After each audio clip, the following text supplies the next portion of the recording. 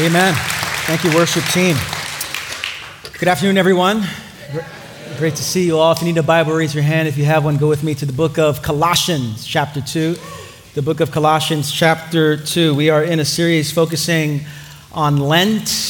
It's the 40-day period where the church prepares for the crucifixion and resurrection of Jesus. It's a time of repentance, a time of fasting, a time of opening ourselves to God in a more pronounced way. And today we're going to be focusing on one of the aspects of the cross, one of my favorite aspects of the cross, called Christus Victor.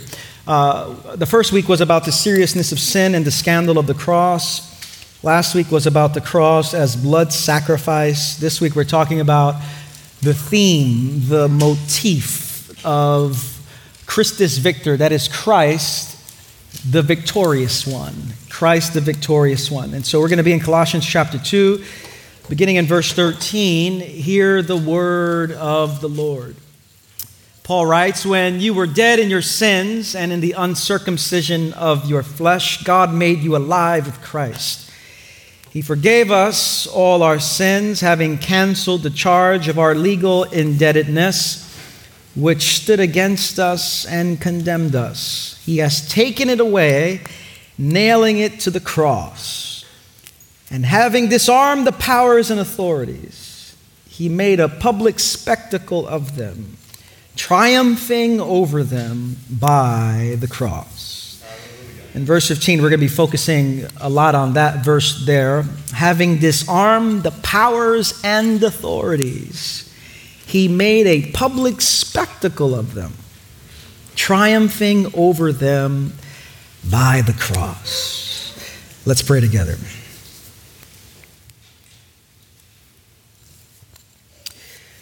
Lord Jesus, we open ourselves to you again as we come under the hearing of your word.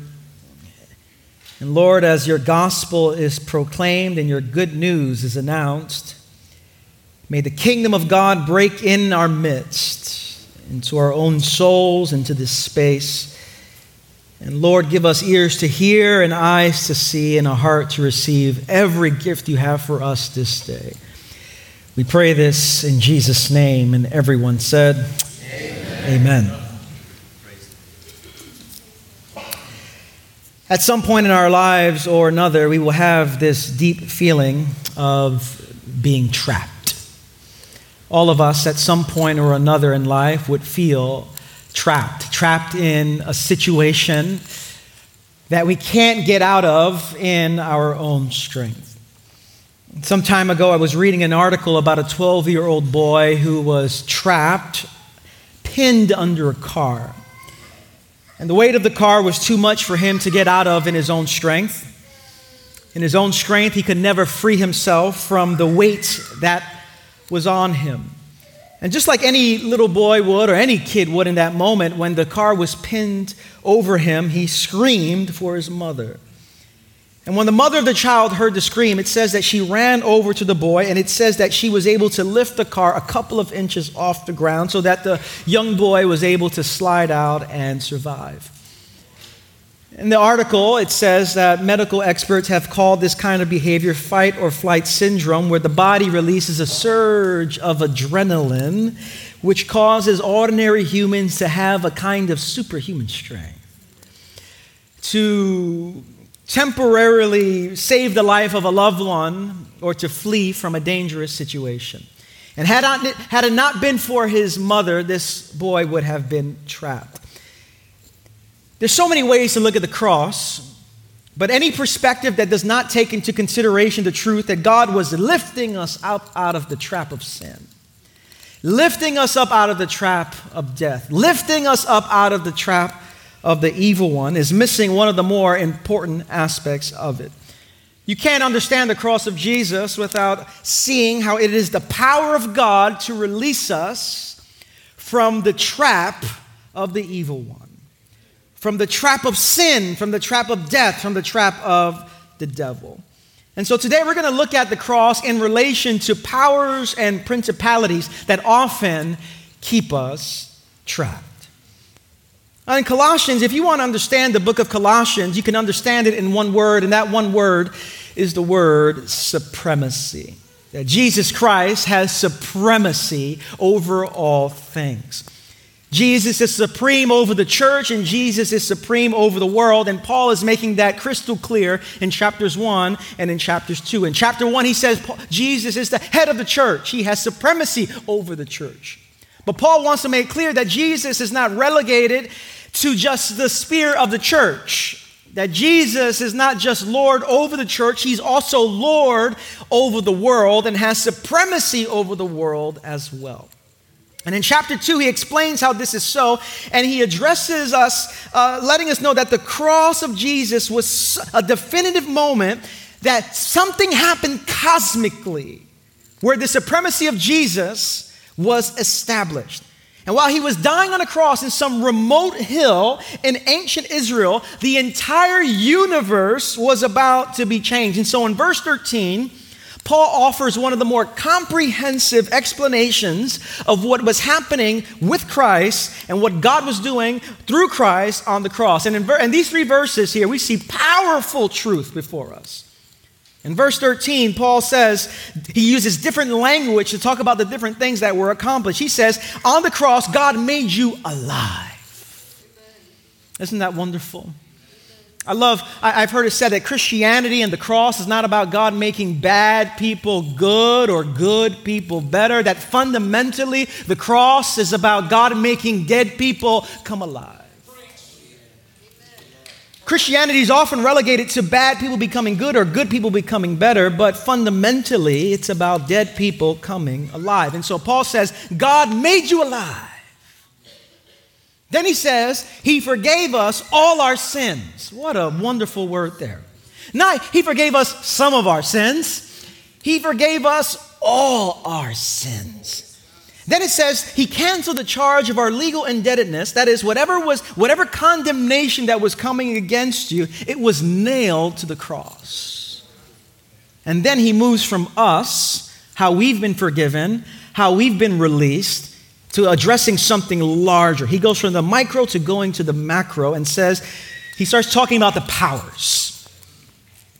And he says, having disarmed the powers and authorities, he made a public spectacle of them, triumphing over them by the cross. And I want to explore this passage right here, this verse right here. And this will change the way we live in the world. This will change the way we pray if we grab this. This will change the way we witness to the world. This will change the way we are related to each other if we can grasp the truth of verse 15. Paul says there are powers in the world, authorities in the world, principalities in the world, and these powers are armed and dangerous.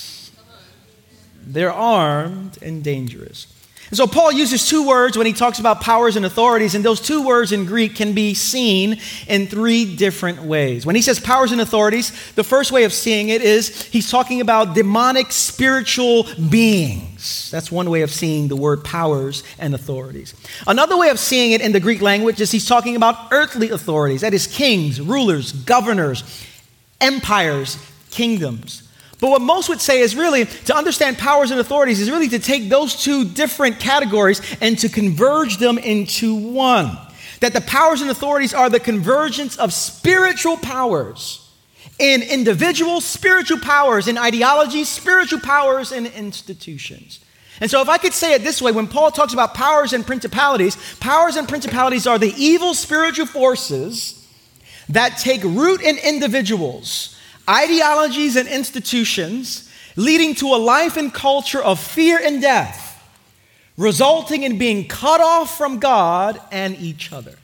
I know that's a lot, but that's what Paul is essentially saying with powers and authorities. They are evil spiritual forces that take root in individuals, take root in ideologies, take root in institutions, leading to a life and culture of fear and death, resulting in being cut off from God and from each other.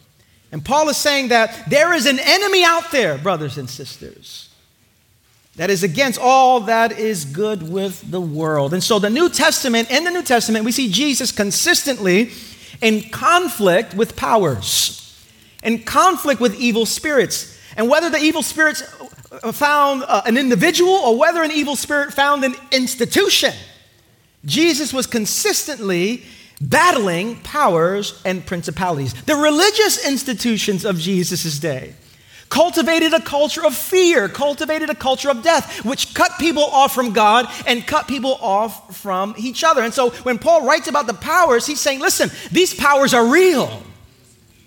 And these powers are armed and dangerous.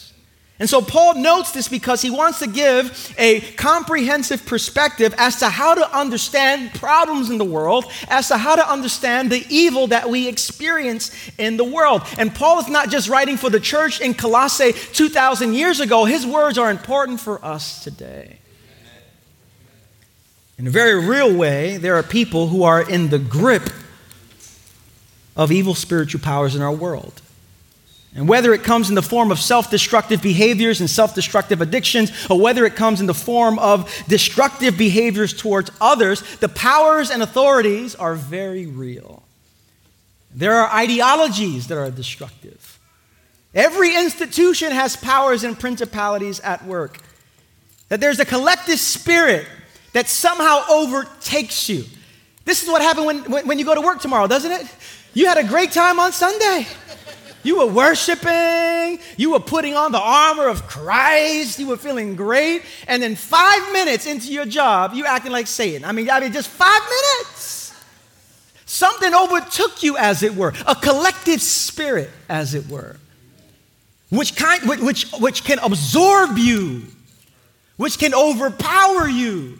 And it's in every industry, in every aspect of life.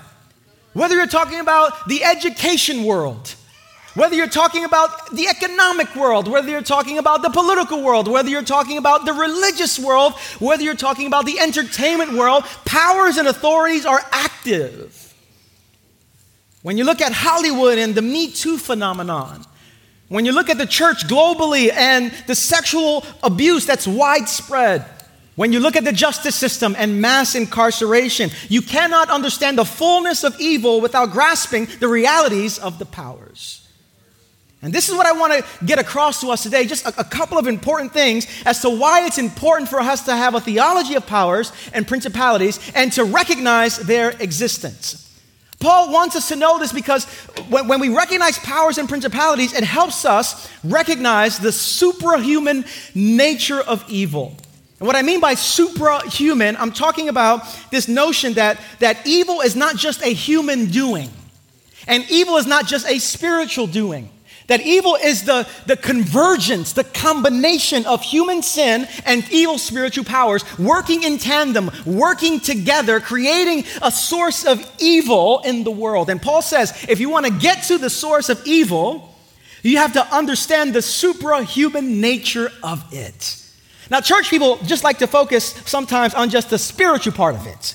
And non-church people like to focus on just the human part of it. But if you're only dealing with the human part or only dealing with the spiritual part, you're missing the ways that human sin and evil spiritual forces come together.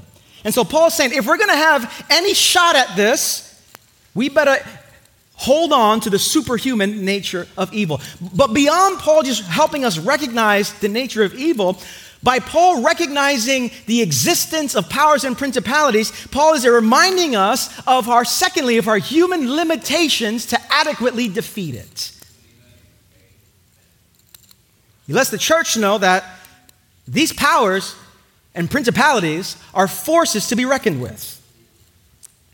He lets the church know that we cannot adequately, in our own strength, in our own education, through whatever skills God has given us, individually or collectively, through our innovation, through our education, through our money, that whatever resources we have, that we are still inadequate to deal with the evil of our day. That even though society has made progress in some areas, it often feels like the more things change, the more things stay the same. We've made technological advances and such, and yet the world is still as violent as ever. There's still division and hostility. There's still things happening all over the world. And so in one sense, it does feel like things are progressing, and in another sense, it feels like things are staying the same. The more things change, it seems, the more things stay the same. And so left to our own devices, left to human ingenuity and human innovation and human strength, the world will remain in the same place. Why? Because we cannot deal with the powers in our own strength. Left to our own devices, we're still stuck in sin. Left to our own devices, we will not make the world what it needs to be. Left to our own devices, war and violence will continue to dominate. Left to our own devices, division and fragmentation is our reality. But Paul is saying this, even though we might feel that we're left to our own devices, God has not left us to our own devices. And he says, Paul says, although we cannot defeat the powers, someone has already defeated them. And so in verse 14, Paul says that having disarmed the powers and authorities, he made a public spectacle of them, triumphing over them by the cross. And the language that Paul uses here is military language. It's a language that's very important for us to hold. He sees Christ as the victorious one. The powers are armed and dangerous, but Jesus has triumphed over them, making them a public spectacle.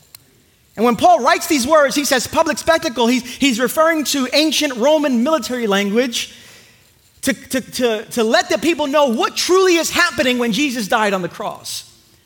New Testament scholars say that the phrase public spectacle refers to a victory parade where a conquering Roman emperor or a general would return into the capital city with the spoils and prisoners of war before a cheering crowd. And so the army would go out, defeat someone else on their territory, and then come back to their city with a crowd of people cheering them on, saying, "We are victorious." Paul is saying, when Jesus Christ died on the cross, he made a public spectacle out of the evil powers and principalities that exist in our world. Think of this in terms of a sports parade. After someone wins the Super Bowl, after someone wins the World Series, after someone wins the NBA championship, after someone wins whatever, none of my teams ever do it, but whoever someone wins, there is a parade. And they come back with the trophy. They come back and there are people cheering and there are people that are shouting, we have triumphed over our enemy, triumphed over our opponent. This is the language that Paul is using. But he's saying Jesus has triumphed over sin, triumphed over death, triumphed over the devil, triumphs over the powers. And so when you look at the Bible, we see that the core issue is not whether we defeat the powers. That issue has already been settled. The gospel is the good news that God was at work in Christ to overcome the powers in our world. And this is nothing new in the ministry of Jesus. Because all throughout Jesus' life, he was overcoming the powers. Every time Jesus healed someone, he was overcoming the powers. Every time Jesus casted out a demon, he was overcoming the powers. Every time Jesus forgave someone, he was overcoming the powers. Every time Jesus welcomed a sinner, he was overcoming the powers. Every time Jesus welcomed an outsider, he was overcoming the powers. Jesus, from the day he was born, was overcoming the powers. It was just on the cross where he makes it final and disarms the powers and principalities. And so Jesus Christ doesn't die just to forgive us of our sins. Jesus Christ dies to disarm the powers and principalities, to destroy the works of Satan, to destroy powers and principalities that exist in our world. And it's important that we hold on to this truth. It was Gustav Aulund, the theologian, who wrote a lot about this theme of Christus Victor, Christ the victorious one, where he writes that the work of Christ is first and foremost a victory over the powers which hold mankind in bondage, sin, death, and the devil. And the powerful thing about this, the cross, is that the powers are defeated, although they look victorious. This is the paradox of the cross. It looks like they're winning. It looks like they are victorious. But it is the paradox of the cross that is actually Jesus who's victorious. It looks like he's losing. But in all reality, he is victorious. And he triumphs over the powers in at least two ways. The first way that Jesus triumphs over the powers is Jesus doesn't resort to the tactics of the powers. Paul doesn't say that Jesus overcame the powers by having a stronger army. He doesn't overcome the powers by having more weaponry. He doesn't overcome the powers by having better artillery.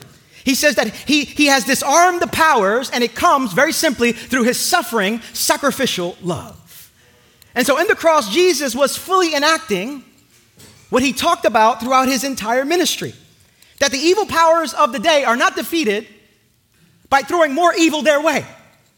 This is how the world operates. The world operates that there's a country that we don't like, so let us use their same tactics to get rid of them. But what that does is it multiplies evil. There'll always be another nation with more weapons of mass destruction. And we can throw whatever we want, but when you throw evil at evil, evil just multiplies. Jesus does not use the weapons of the world to deal with sin, to deal with evil. He has another way. He absorbs it in himself. And it is through sacrificial suffering love that Jesus defeats evil. Let me explain it this way. Yesterday, I saw Black Panther. You know it's about to get real right now, brothers and sisters. And without giving too much away, no spoilers alert here, no spoilers here. But the superhero suit that Black Panther, King T'Challa, is wearing is made of this substance called vibranium. And in Marvel Comics, the universe of Marvel Comics, vibranium is the strongest substance you can find. And it's powerful for many reasons, but there's one reason why vibranium is powerful. Vibranium can absorb all kinds of energy that comes its way.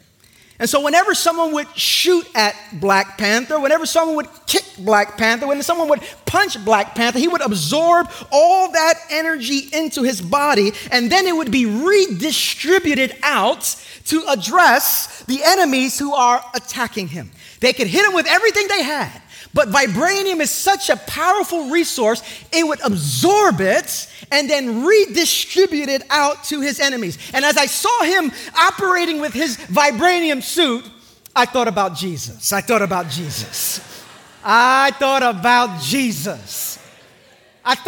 him.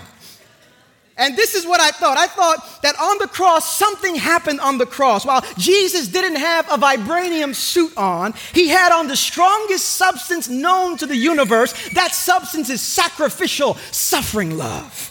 And so Jesus was able to absorb the lashes on his body. Jesus was able to absorb the nails of a crown on his head. Jesus was able to absorb the nails in his hands. He was able to absorb the condemnation that came his way. He absorbs it into his body. Sin enters into his body, but he uses that same power to redistribute it out to overcome powers and principalities in the world. That's how you watch a movie, brothers and sisters. That's how you watch a movie, brothers and sisters. And so he takes it in his body. And because it's something better than vibranium. It's the love of God. The sacrificial, suffering love of God that absorbs sin, that absorbs condemnation, that absorbs the wickedness and the evil of our society, and he redistributes it out to such a degree that powers and principalities are triumphed over, not by the weapons of warfare, but by the weapons of the kingdom of God.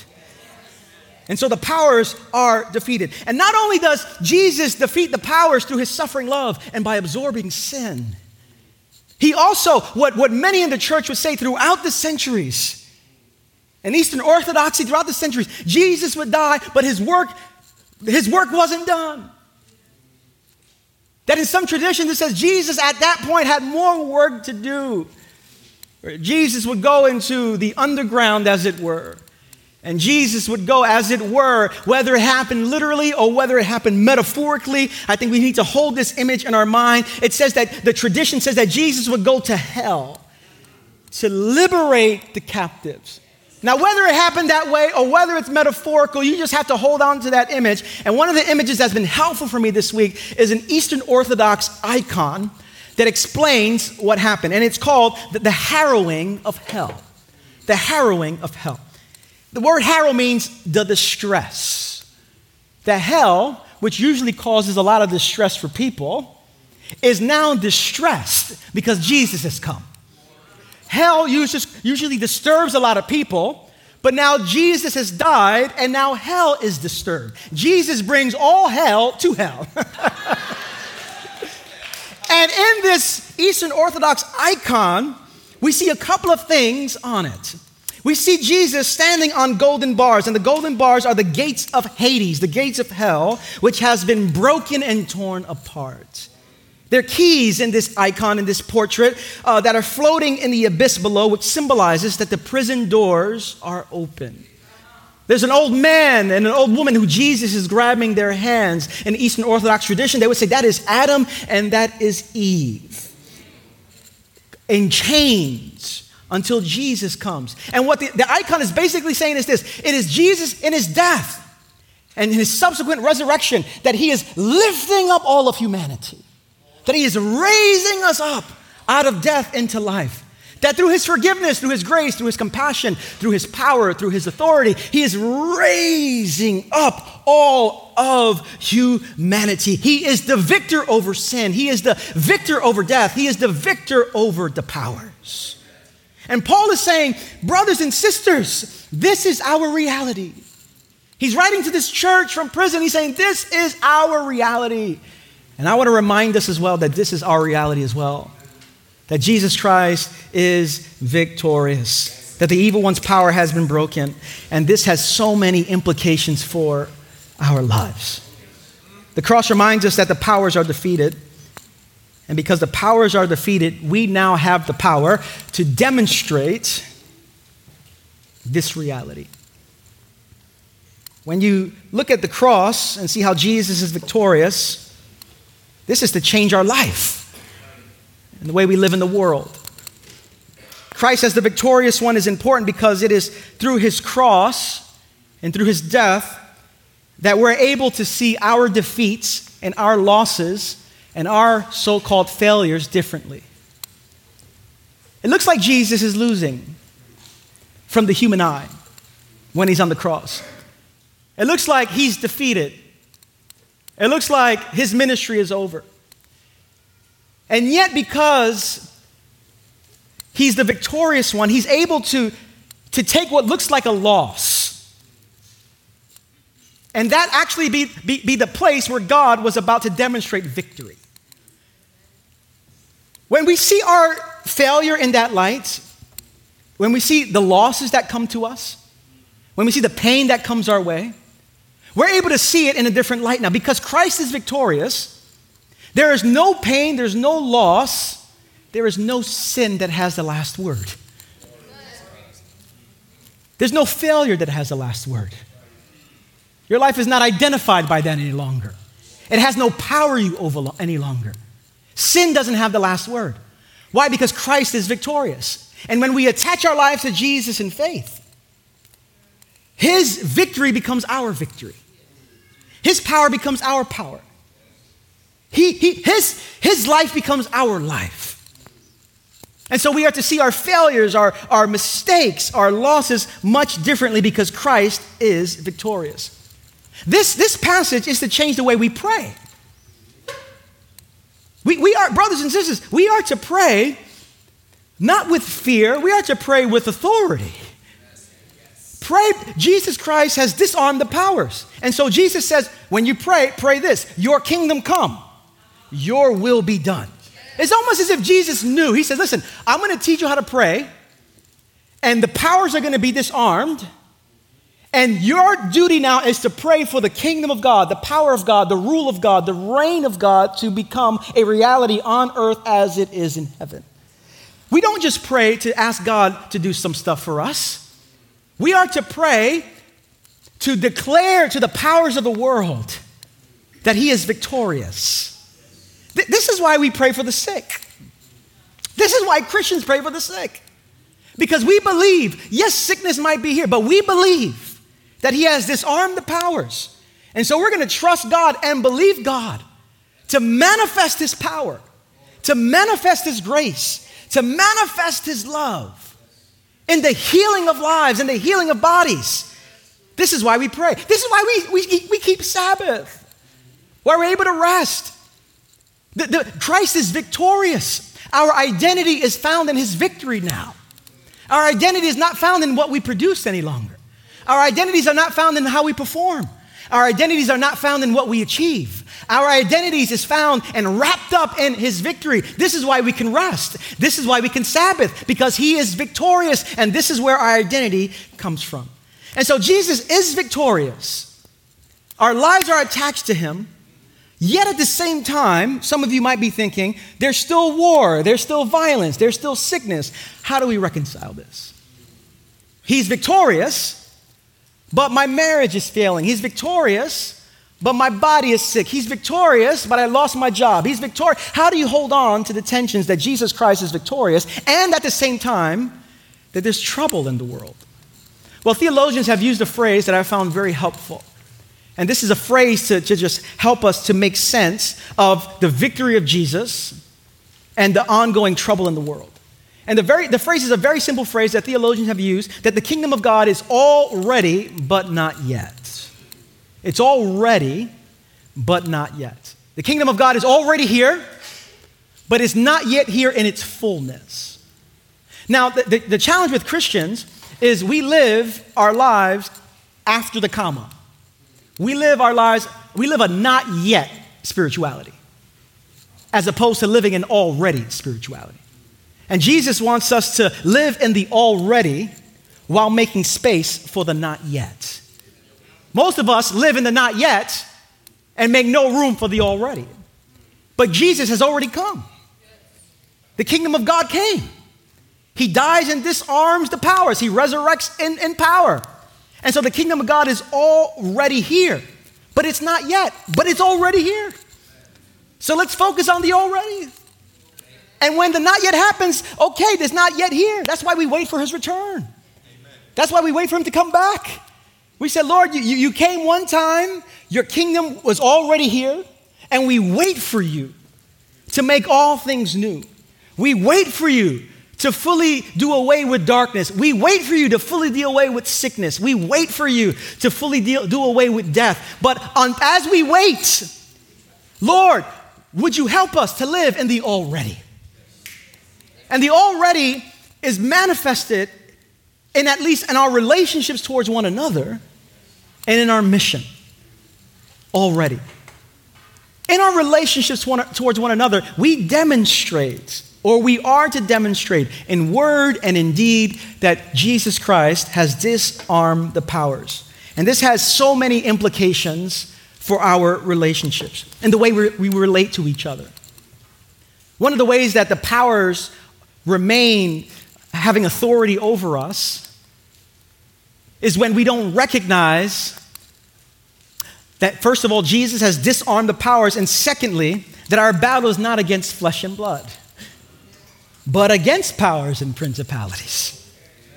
It's helpful whenever you are in a conflict with someone and a situation needs to be resolved, especially if it's a Christian brother, especially if it's a Christian sister, that you walk into the conversation and you say, can we agree just for a moment that you're not the enemy?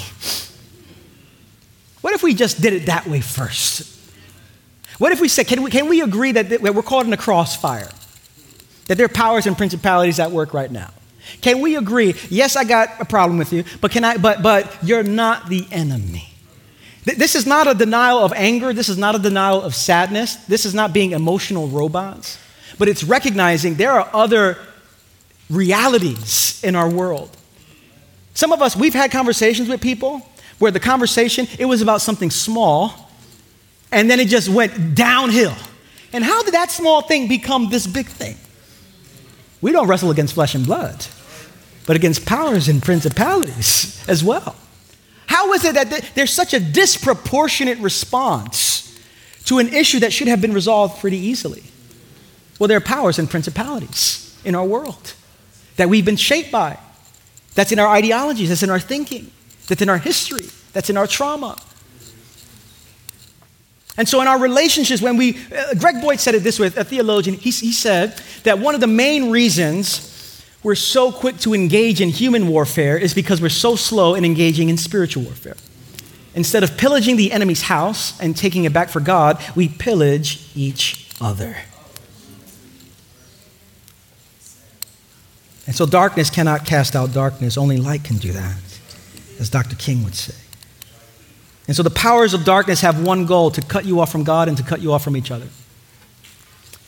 And to the degree that we're able to say, there is another battle that's happening here that my eyes cannot see, is the degree to which we will resist the powers and the principalities.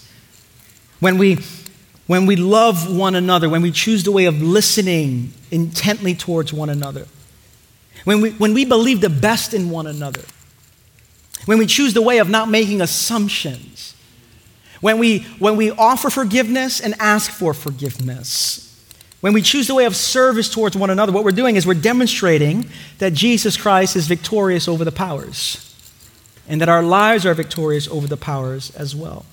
And so in our relationships, we are called to demonstrate in word and in deed. This is why we have stuff called emotionally healthy spirituality and emotionally healthy relationships. We need all the help we can get. There are powers and principalities coming against us. And this EHS coursework is not just getting a little bit of more self-awareness and a little healthier relationship. We're coming against powers and principalities. We're coming against rulers and authorities. And in our relationships, we're called to demonstrate that Jesus has disarmed the powers, but not just in our relationships, finally, in our mission. The kingdom of God is already here, but not yet, and yet we're still supposed to live in the already of the kingdom. And our mission is to take ground. Our mission is to advance the kingdom of God. Our mission is to bear witness to the kingdom of God. When we pray for the healing of the sick, we're saying to the powers, Jesus Christ is Lord. When we pray for someone who's in some kind of bondage, we're saying to the powers, Jesus Christ is Lord. When we work with someone to have a marriage reconciled, we're saying Jesus Christ is Lord. When we serve the poor and marginalized, we're saying to the powers, Jesus Christ is Lord. When we refuse to live with bitterness and resentment, we're saying to the powers, Jesus Christ is Lord. And Jesus invites us to live in the reality that the kingdom of God is already here. And we are to live in the fullness of it, that Jesus has disarmed the powers. And although the powers might be active still, they have been disarmed. And through His Spirit and through the kingdom of God, we're able to live in a new reality, not having these powers trap us. We're able to live free. And when we attach our lives to Jesus, and when we trust in Jesus, and when we are baptized, reminding us that we belong to Jesus, all of a sudden the powers are disarmed. And the powers don't have the authority that they used to have over you. They don't have the power that they used to have over you, because your life is now attached to Christ, the victorious one. And His victory becomes your victory. Let's pray together.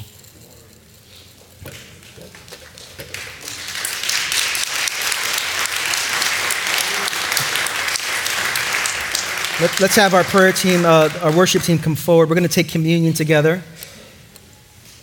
I want to invite those who are going to be offering the bread and the cup to come to the table. And I can't think of a better way to close a message than to take communion. Because communion is a meal that celebrates the victory of Jesus. I want you to just close your eyes for one moment.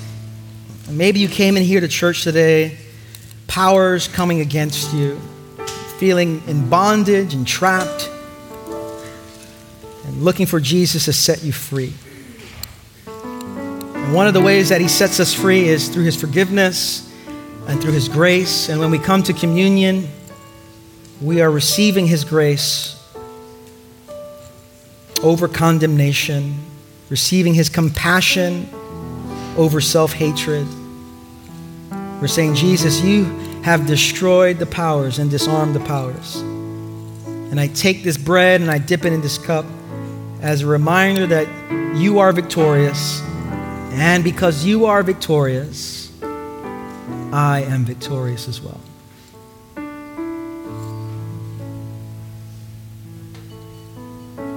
Where do you need God's power today? Where do you need His strength today? Where do you need His authority today? power of the Holy Spirit is here to set us free.